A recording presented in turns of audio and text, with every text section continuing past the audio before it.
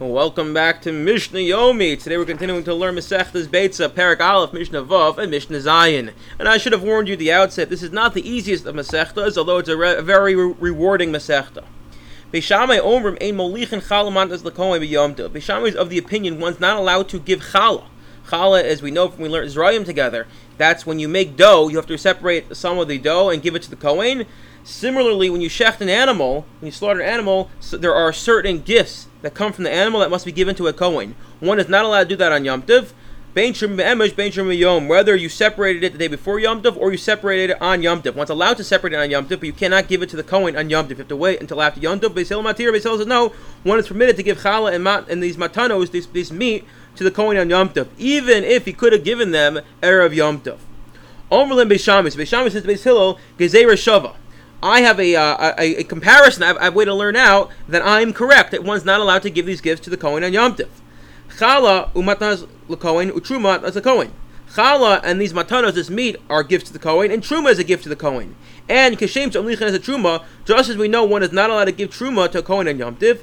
Kach emolichin as a matanos, so too one cannot give these gifts of chala and this meat to the Kohen on Yom Tov. Meaning we know truma, so certainly if it's truma is a case, so why would we say there's a difference between the meat and the chala? You got it all wrong. No. There's a difference between truma and the challah and the meat.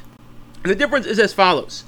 One is not allowed to separate truma from their produce on Shabbos or Yom Tov. Again, because it looks like you're fixing it. It looks like Gzeir Hashem Yitakin. It looks like you're fixing it. One is not allowed to separate truma on Yom Tov. Therefore, the only way or the only time you're going to separate truma is in a moment when you're allowed to also give it to the Kohen, because it's going to be erev Yom Tov. Since you're not separating truma on Yom Tov, then anytime you are separating truma, you're allowed to. It's permitted to give it to the Kohen. The difference between truma and challah and the matanos is one is allowed to make dough on Yom Tov. One is allowed to shecht an animal on Yom Tov, which means the obligation to give challah to the Kohen, the obligation to give this meat to the Kohen, only begins on Yom Tov itself, when you made the dough, when you shechted the animal. So it says Beis Hillel Beis Shammai, don't compare truma to the challah, because truma you could have done erev Yom Tov, or truma the obligation kicks in erev Yom Tov, whereas challah the obligation is possible that it's only engendered on Yom Tov itself. So how can you compare truma to challah and matanos? So we have this machlokas. Beis Shammai says one is never allowed to give these gifts to the Kohen. Beis Hillel says one's allowed to give them to the Kohen. Beis Shammai says, what do you mean? But you can't give truma to the Kohen. Says Beis Hillel, yeah, but truma is different, because truma the obligation is only the obligation begins erev Yom Tov, whereas challah and the matanos the obligation is possible to begin on Yom Tov itself. Okay, Mishna Zayin.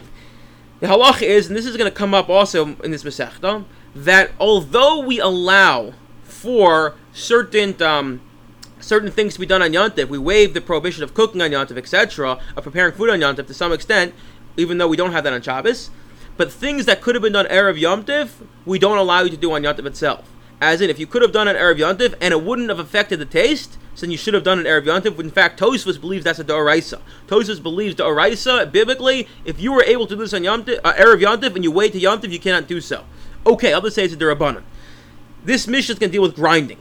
One is allowed to, although grinding is prohibited on Yom Tov, however, you're allowed to grind spices because of mafik tamo, meaning to say that if a spice, once you grind it, it begins to lose, mafik tamo begins to lose its potency, its taste.